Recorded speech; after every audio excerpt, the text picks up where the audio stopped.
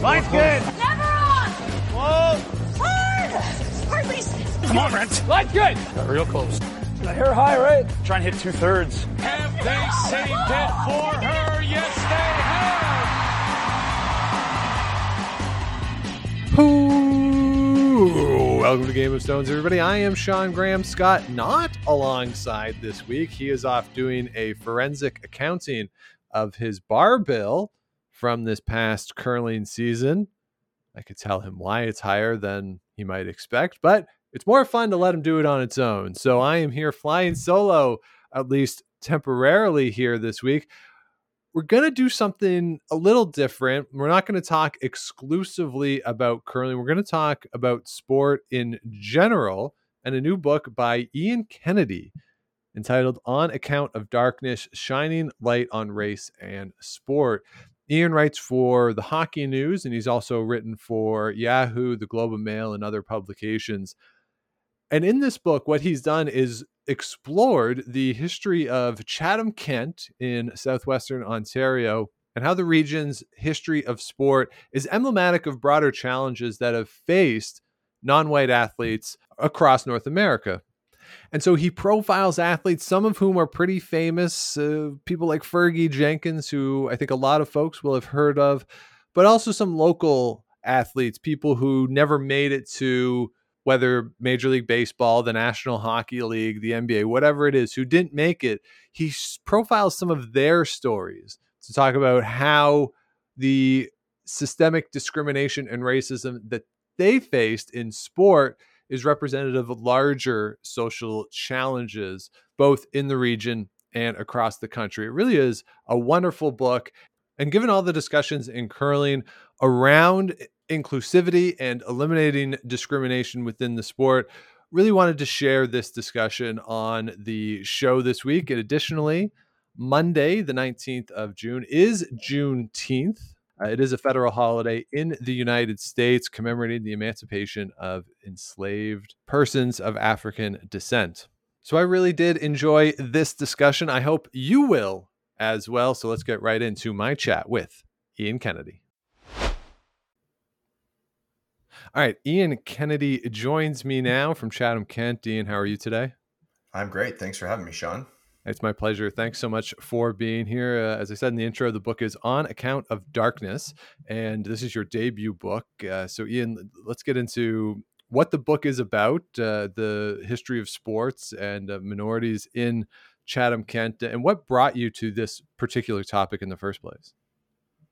Well, I've been writing about sports for quite some time. Right now I write for the Hockey News, Yahoo Sports, and a variety of other publications, but it has become such a hot topic in the world of how sports can kind of cross the border into social issues and how there really is no detachment point between those two, and whether that or not that's the ongoing homophobia and transphobia that we seem to be talking about a little bit more right now, or the history of systemic racism and oppression.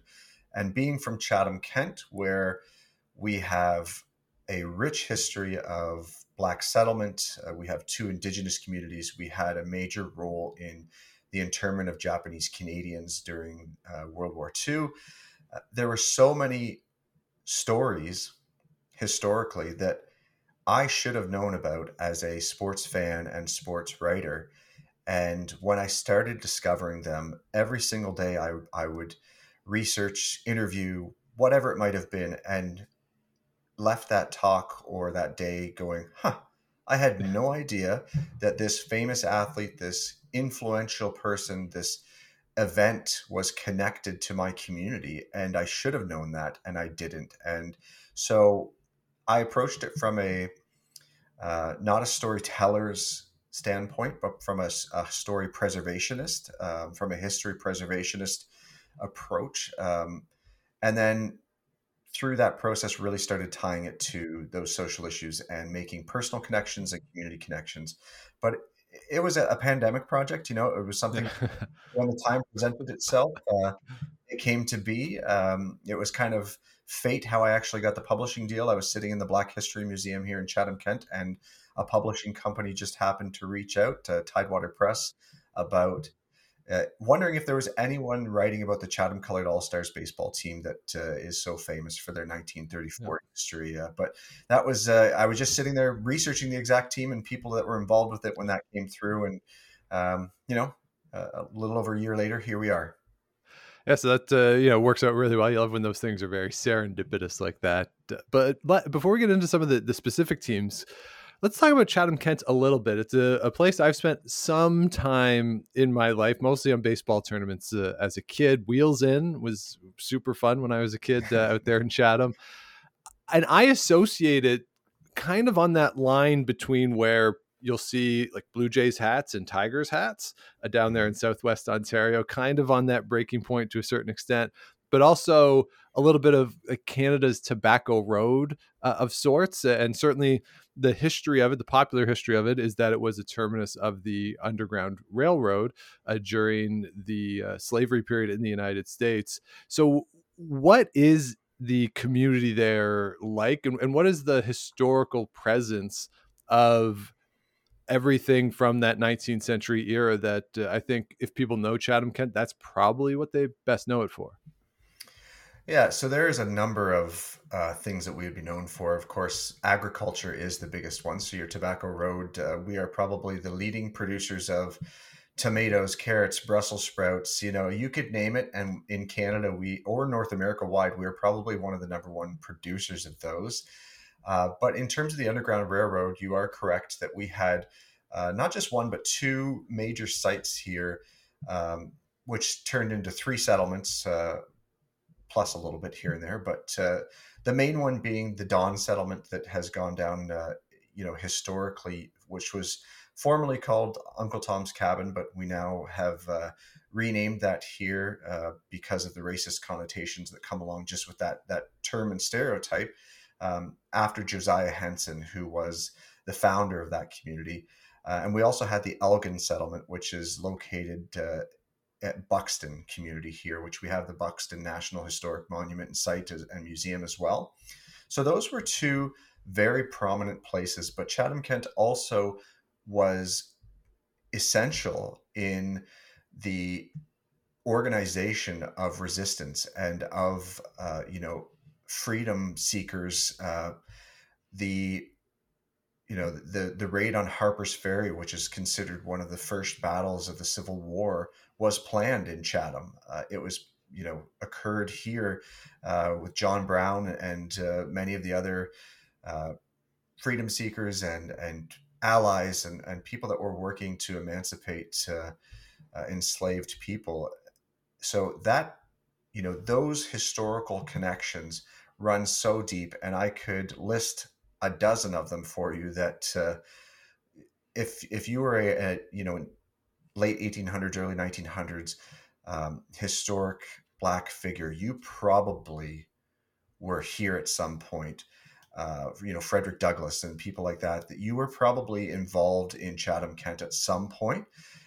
Also, we have a vast history of some of the Indigenous topics that were here, whether that was Chief Tecumseh, who was a major figure in the War of 1812, and whether or not Black Hawk, people like that were so important in fighting those battles and working to have Indigenous sovereignty still in place.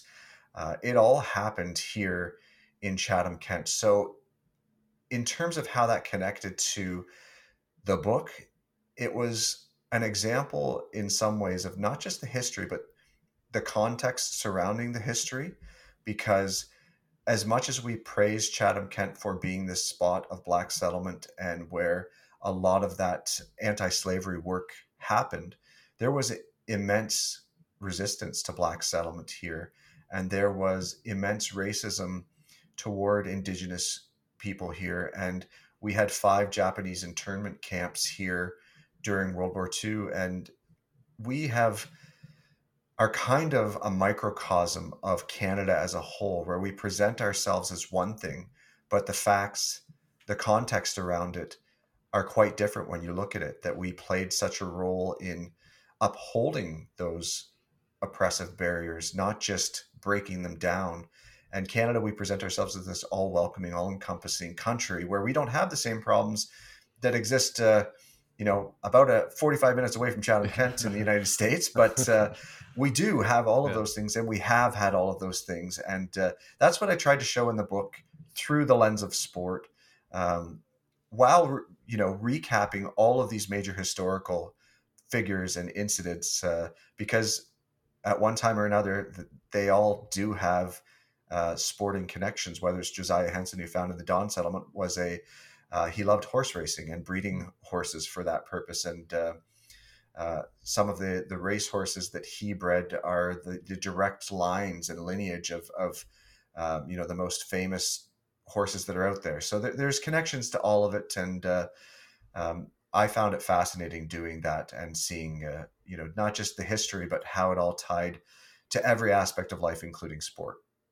Well, so let's get into sport and how sport plays into some of these discussions. One of the things that I've been entertained by over the past 3-4 years is more and more athletes are using their platforms to talk about social issues, is the pushback saying that we have to get back to when sports was apolitical. And I just think of, yes, all those very apolitical athletes like Jesse Owens, Jackie Robinson, Muhammad Ali, who were only known for what they did in their sport and nothing outside of sport at all. So the argument that sports has been apolitical doesn't necessarily hold up to any sort of reality. But how does sport play out specifically within Chatham, Kent, within these communities, and addressing, broadly speaking, some of the larger societal issues that you were talking about? Well, absolutely. The sport has not just been political, but it actually has been weaponized at times to push the agendas or the policies or to uphold those barriers. And in Chatham, Kent, a lot of that, we had some of the very earliest Black athletes that made significant contributions. Our first ever recorded organized baseball game in Chatham, Kent was in 1871, and it featured an all-Black baseball team. And that history in Chatham, Kent has moved forward through teams like that prominent Chatham Colored All-Stars, who were the first ever all-Black baseball team. And I believe the only all-Black baseball team ever to win a provincial championship in Canada, which they did in 1934 at a time when racism was absolutely rampant everywhere in Canada. There really was no way to disconnect that there. But they represented so much in terms of the way that sport can be used to bridge barriers, because people looked at Chatham and the Chatham All-Stars as representatives of the community, but also the inequities where when they won that championship, they came back to Chatham, were paraded down the main street, but the next day were unable to access any of the businesses or restaurants or hotels on that main street. So it's really, there's so many portions of that represent our history. Dresden, Ontario, being where Josiah Henson founded the Don Settlement, was actually a location where much of our Charter of Rights and Freedoms, the issues that surfaced there with people being refused service because they were Black, surrounded in that community. That's where many of those fights happened. You can go back into historical magazines and newspapers and find that, in the 1950s, after it was banned that people could not discriminate based on race, Dresden continued to do that. And, the headlines read, "Jim Crow lives here," and things like that in Dresden. And it almost always still circles around to people that played sports and tried to break those barriers through sport. Unsuccessfully at times, but many of our prominent athletes here in Chatham, Kent, have those lines, the lineage from the Chatham Colored All-Stars in 1934. There was a man named Ferguson Jenkins Sr., who his son obviously is Fergie Jenkins, who was the first ever Canadian inducted to the Canadian Baseball Hall of, or the Baseball Hall of Fame, not just the Canadian Baseball Hall of Fame. Famed, had a statue of himself erected outside of Wrigley Field in Chicago this year. we have just so many. Ed Penance, who was a baseball player from Walpole Island First Nation here that borders our community, was often considered the first Indigenous baseball player in the major leagues.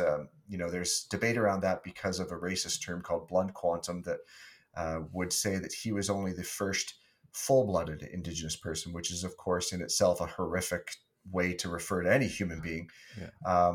Jackie Robinson, he obviously broke the color barrier in Major League Baseball, but he probably wouldn't have been able to do that without a man named Wendell Smith, who is a sports writer from Pittsburgh, whose father grew up here in just outside of Dresden, and then became the personal chef of Henry Ford, bringing his family to the United States, where Wendell wanted to play baseball, was a great baseball player, and of course heard the same kind of feedback that if his skin color were different, he would have been a major leaguer as well. And so much of the resistance that we've seen to racism, to oppression, to those barriers that existed was fought by people that had roots here. And there's a lot of pride in that in our community that we have that, but also all of those people faced immense levels of racism. I could throw out many of the names that are in this book. Vicky Sunahara, who was a Canadian Olympian, gold medalist, world champion. Her father lived here in Blenheim, which is a smaller community in Chatham, Kent. Bob Azumi, who's probably the most famous Canadian fisherman of all time. Yeah. His father was here, and his father found this community by being sent here to work building roads in Rondo Provincial Park as part of being a Japanese Canadian that was interred. And, Bob grew up here as well and faced all of those, the same racist stereotypes and, being called names and having to overcome those things to be where he is. But there are so many connections to this area that represent Canada as a whole. And that's why I think, most people, if you ask them where Chatham-Kent was on a map, they would never be able to give you that answer. But the historical significance of this portion of Canada has really been overlooked in terms of social progress, in terms of the history of racism in Canada, and in terms of athletic history as well. So what is it about sports do you think allows for there to be such a prominent place for moving on these social issues, addressing things like racism and discrimination? Now, one of the theories that often gets thrown out is that ideally sports is entirely merit-based, that when you're in a competitive environment at the highest levels, if you're Jackie Robinson and you can hit, and you can't really hide that. And once people are given an opportunity and it becomes merit-based, then they prove that, well, I'm a really good athlete, and it becomes an environment where discrimination can be openly challenged. Do you buy into that theory that sports being competitive on the field, you can plainly see who wins, who loses, who's better than somebody else, that level of competition, that type of competition, which is different from, say, economic competition, where it's not necessarily all out there on an even playing field. Do you buy into that theory, or do you have some other explanation for why sports has historically been such an important place to have these types of discriminatory practices challenged openly? Well, I think that sports has been driven by economics and finances forever. So if an owner sees that there's an opportunity for a competitive advantage, then they might be willing to break some of those barriers. But it's a false narrative that, merit-based success exists. And I'll give you an example. One of the baseball players from that 1934 Colored All-Stars, his name was Wilfred Boomer Harding. And he was not just a great baseball player, but he was an excellent hockey player as well. And in 1946, he had been deployed in World War II, and he ended up playing hockey in Europe with many members of the Detroit Red Wings, Montreal Canadiens, New York Rangers on this touring army team. And when he came back, one of the players from the Detroit Red Wings recommended him to the organization. So they decided that they were going to sign him to this Detroit Auto Club, which was a farm team for the Red Wings. when they found out he was black, they immediately traded him to the Windsor Staffords.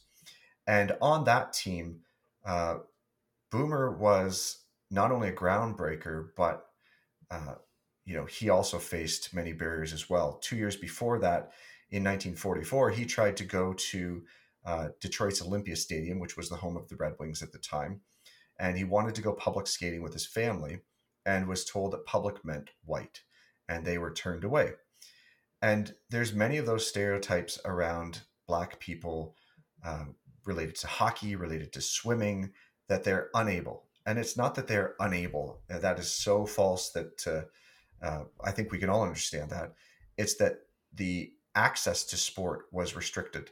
If you can't go to an arena, if you can't go to a public pool, if you can't swim at a public beach, you can't learn those skills, and you can't pass those skills generationally to your children and your grandchildren. And so that's why we see a historic lack of representation in those types of sports, regardless of ability. So Boomer Harding played one season for the Windsor Staffords. He found out very quickly after scoring 2 goals in his first games that he would never be allowed to score a hat trick, because the owner of that club at the time gave a fancy fedora, the big hats, to anyone on the team that scored a hat trick. And every time that Boomer scored 2 goals in a game, he was benched for the remainder of the game and never saw the ice again. So he finished, I think, 3rd or something like that on the team, never being able to score. He would only try and score in the 3rd period, because if he got benched at that point, he was missing a minimal portion of the game. Right. So sport has open doors for people like Ferguson Jenkins that came out of here. He was a revered athlete in Chatham-Kent. He faced, in his own recollection, very little racism in Chatham until he went to the United States and then faced significant racism. So he was one of those people that kind of used sport to overcome. Right. But traditionally, that was not the case. And sport, as I said, has been used as a weapon.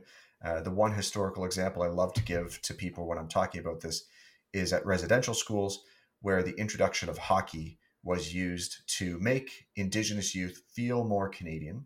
And I can use air quotes when I say feel more Canadian, because I don't know what that means. Mm-hmm.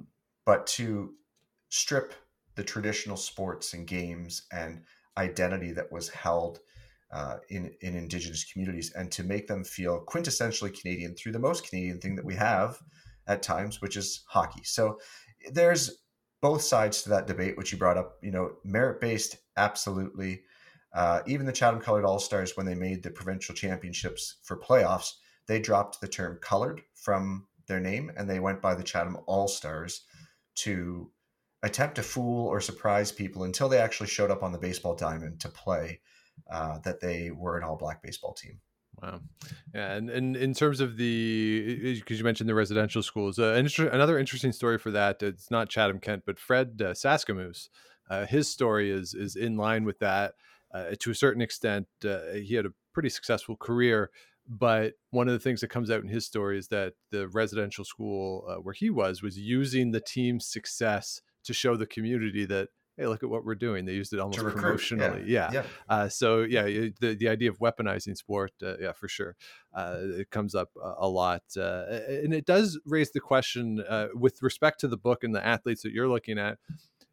Is there a difference that you've noticed in the profiles of the type of sports? So baseball, early 20th century, arguably the most important sport in North America. Is there a more prominent role for athletes in that sport versus some of the more niche sports, if you will? And as things change and some sports become more popular, others potentially less popular, does that impact the role of those athletes that you're profiling, basically the general interest in the sports that they're playing? Well, the book itself features a wide spread of sports, from horse racing to swimming to cricket to hockey to baseball to lacrosse. It's all there. And originally, as we're talking about crossing into the 1900s, a sport like cricket was actually probably the most prominent, well-played, popularized sport that existed, at least in Ontario. But, we had a Canadian national team that was doing very well, and players from this area were going to that. But at the time, cricket was seen as a gentleman's game. And if you can read between, the lines of what that meant, it meant English upper class, wealthy, white. And there are newspaper articles after newspaper articles from our area at the time that when baseball started to become a game here, it was referred to as the degenerates game. And as I mentioned earlier, the first ever recorded baseball game in our community in 1871 was played by an all black baseball team. And so that battle line was formed very quickly between a number of sports. And horse racing here was a surprising one that was had a very prominent black history. Our Dresden Raceway that still exists to this day has started holding a Black History event once a year to honor those families and those racers. But again, those were the types of sports, along with boxing, that at that time were used quite often on plantations by slave owners. They would use those sports for entertainment. And one of the people in the book, a man named Arthur Pelkey, who was a boxer here, was a champion. And at one point in time, he was referred to as the Great White Hope. And that meant that his job was to vanquish the best boxer in the world, Jack Johnson, who was a black man, and to claim the sport back for white people. And, we've probably heard, so a lot of people have probably heard that term, Great White Hope, and have no idea what it actually means, but it's tied to boxing in the early 1900s. And again, just kind of that, the divide between different sports. And then boxing was used prominently as a spot of protest, whether it was Joe Louis or Muhammad Ali. Baseball, we saw it through, Jackie Robinson and Larry Doby, and even the all black baseball leagues that existed in teams. It was a more accessible sport because you could play it just about anywhere, much like soccer nowadays, compared to hockey, where lots of facilities were needed.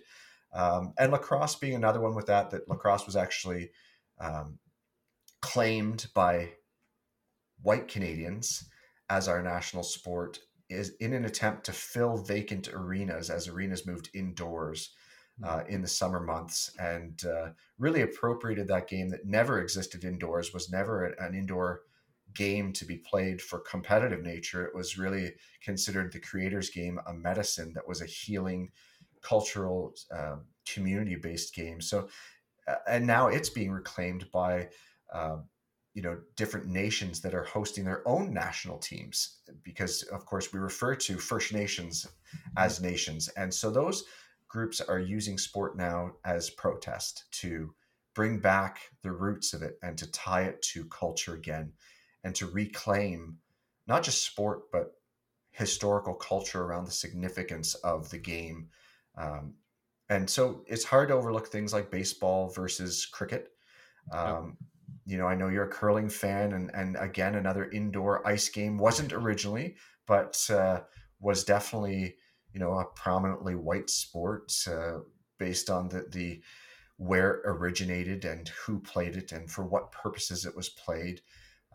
And all of those things tie together very tightly. So yeah, there's no disconnect between those developments and sport.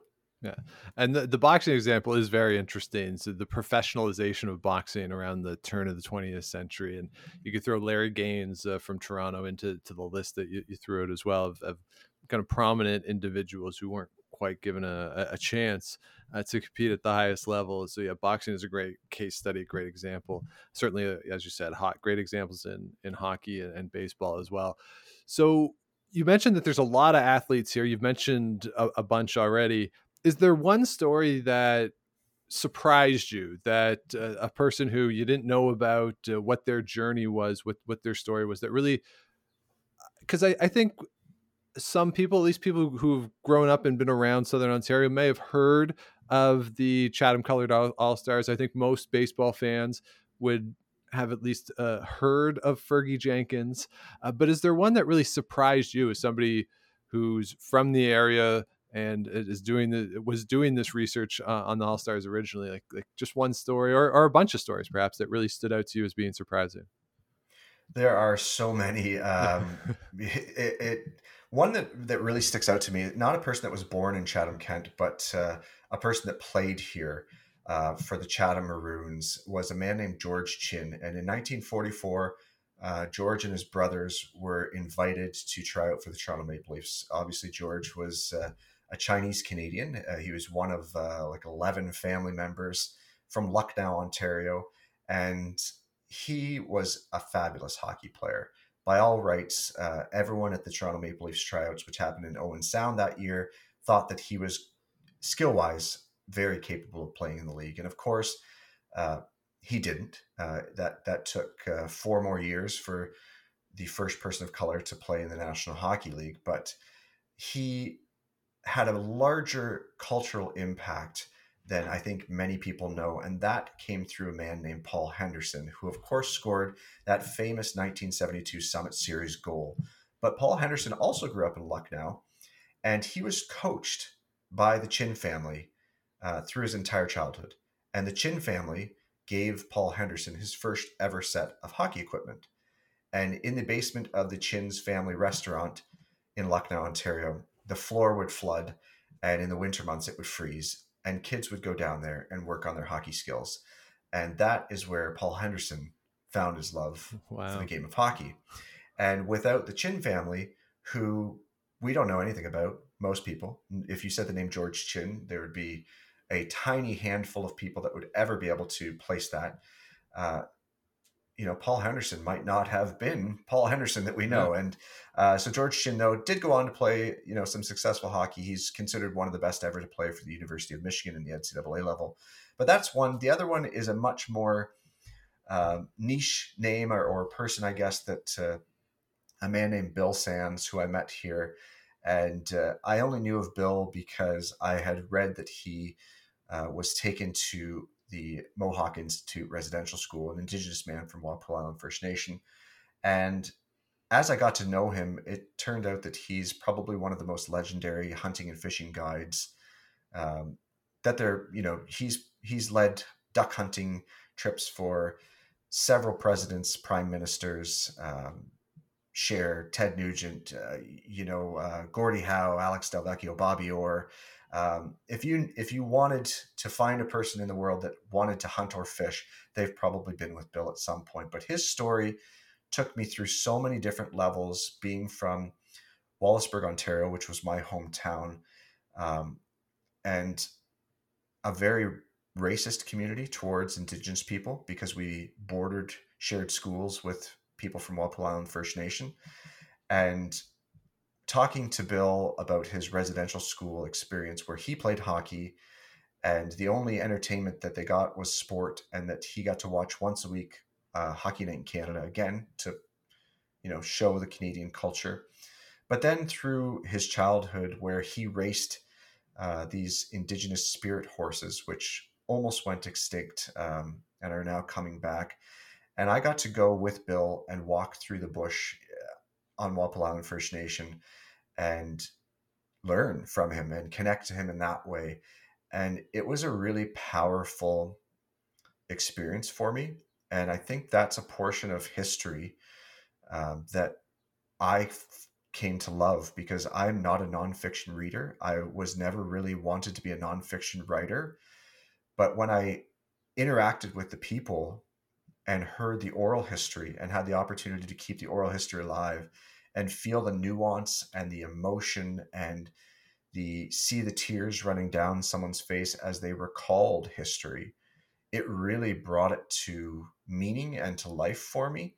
And so for my self-learning, Bill will always hold a very crucial point in that journey for myself of finding out, like I said, not just remembering the dates and the stats and the facts, but knowing that because of this and because of this, we now have this system of government, or we have this system of policy, or, we've changed in this way and society has evolved because of this. And those points for me, I just can't overlook. And it was his story that if anyone does pick up the book, I think you'll be impacted by it as well, because it was very raw and real, and his recollection was very vivid of the things he was able to recall. And, those, the tiniest moments, whether it was him carving his name on a brick behind the Mohawk Institute, just in the book, I feel like they hold people. And it might not seem, when I say that right now, it might not seem significant at all. But if you read the passages that involve that emotion that he felt doing that, it is significant. And I think that's, other than the big stories of people like the Paul Hendersons and how they tie into this all, those things stick with you, and that micro history, not just the big Jackie Robinsons of the world, but the people in their local levels, the micro stories of these small communities that created these trickle effects of Dresden, Ontario being this quintessential spot in the rights that we all enjoy in Canada. People don't know those things. And there's a great importance for understanding why we got to these points, so that we don't repeat. The Right. history repeats itself, but we don't want this exact case to do that. Yeah. And that's too one of the beautiful things about sports too, is that, there's the guys out there who are making $50 million a year playing, sure, but that does not represent even close to the majority of sports or what the power of sport is. Really, the majority of it is people just going out and playing and building community on their own. But it does lead to this question. I'll get you out of here on this. You write about sports. This is what you do. And one of the things that I've had sports writers tell me before, they don't care who wins, they don't care who loses, they care for a good story and a fast game, and that's really all they care about.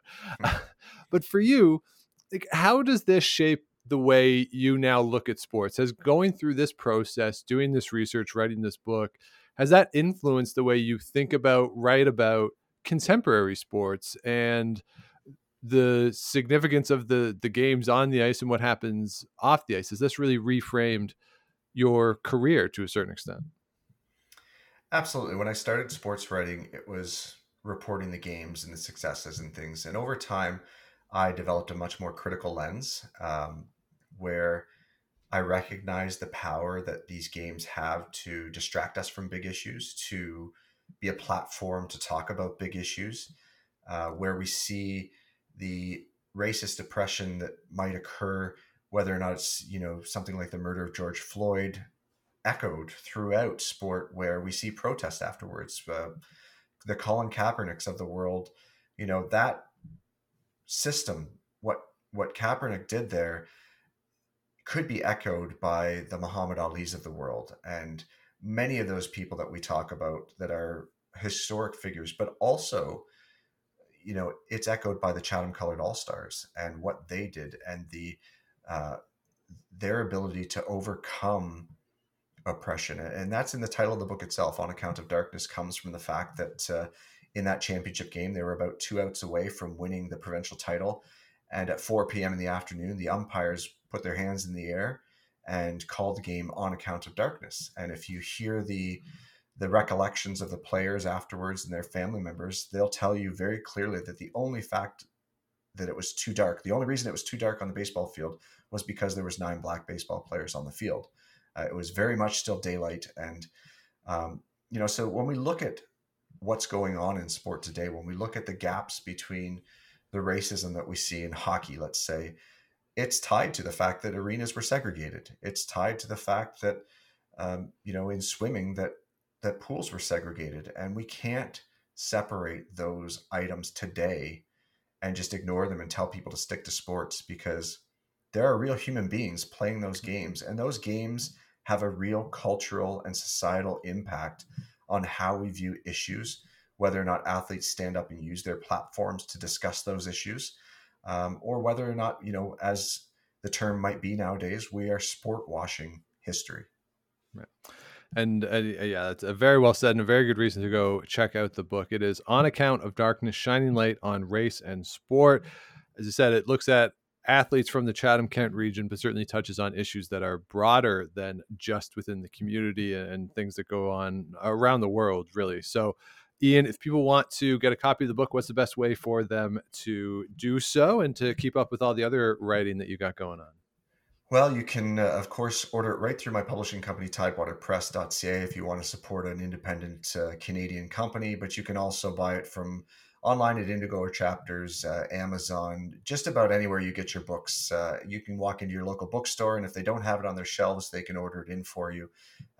Anywhere that you want to get them, you can get them. In terms of my own writing, you're probably best to follow me on Twitter if you have it at Ian Kennedy CK, or you can read the Hockey News. I'm now running a brand new arm of the Hockey News called the Hockey News Women's, which we are only writing about women's hockey to try and break another one of those barriers that exists, which is, of course, that gender barrier that's out there too. But that's my main spot. You can find some of my more critical articles with Yahoo Sports, the Globe and Mail, Toronto Star, The Guardian. You can look them up, and you're going to find something where I've discussed one of these issues ongoing. So with respect to the Hockey News and the women, we'll get this in real quick. Is the United States against Canada in women's hockey the best rivalry in sports? Like, because I honestly can't think of one that is like a longer term, more heated. Like, it's 25 years at this point that they're the best two teams and really go at each other when they play. So I can't think of a better one. It is amazing to watch. I was at the World Championships this year in Brampton, Ontario, and watching those games played, you really don't know what's going to happen until the dying minutes of any game. It is a coin toss every single time, and the emotions are so high, the tenseness that you can just feel in the arena from every single person there. It's an edge of your seat game. But the really exciting portion of that is that the other countries are coming, and we can now see through the growth of professional women's hockey and NCAA and U Sports hockey that they are coming. Czechia this year won their second consecutive bronze and gave some really tough games to those two teams. Sweden took Canada to overtime.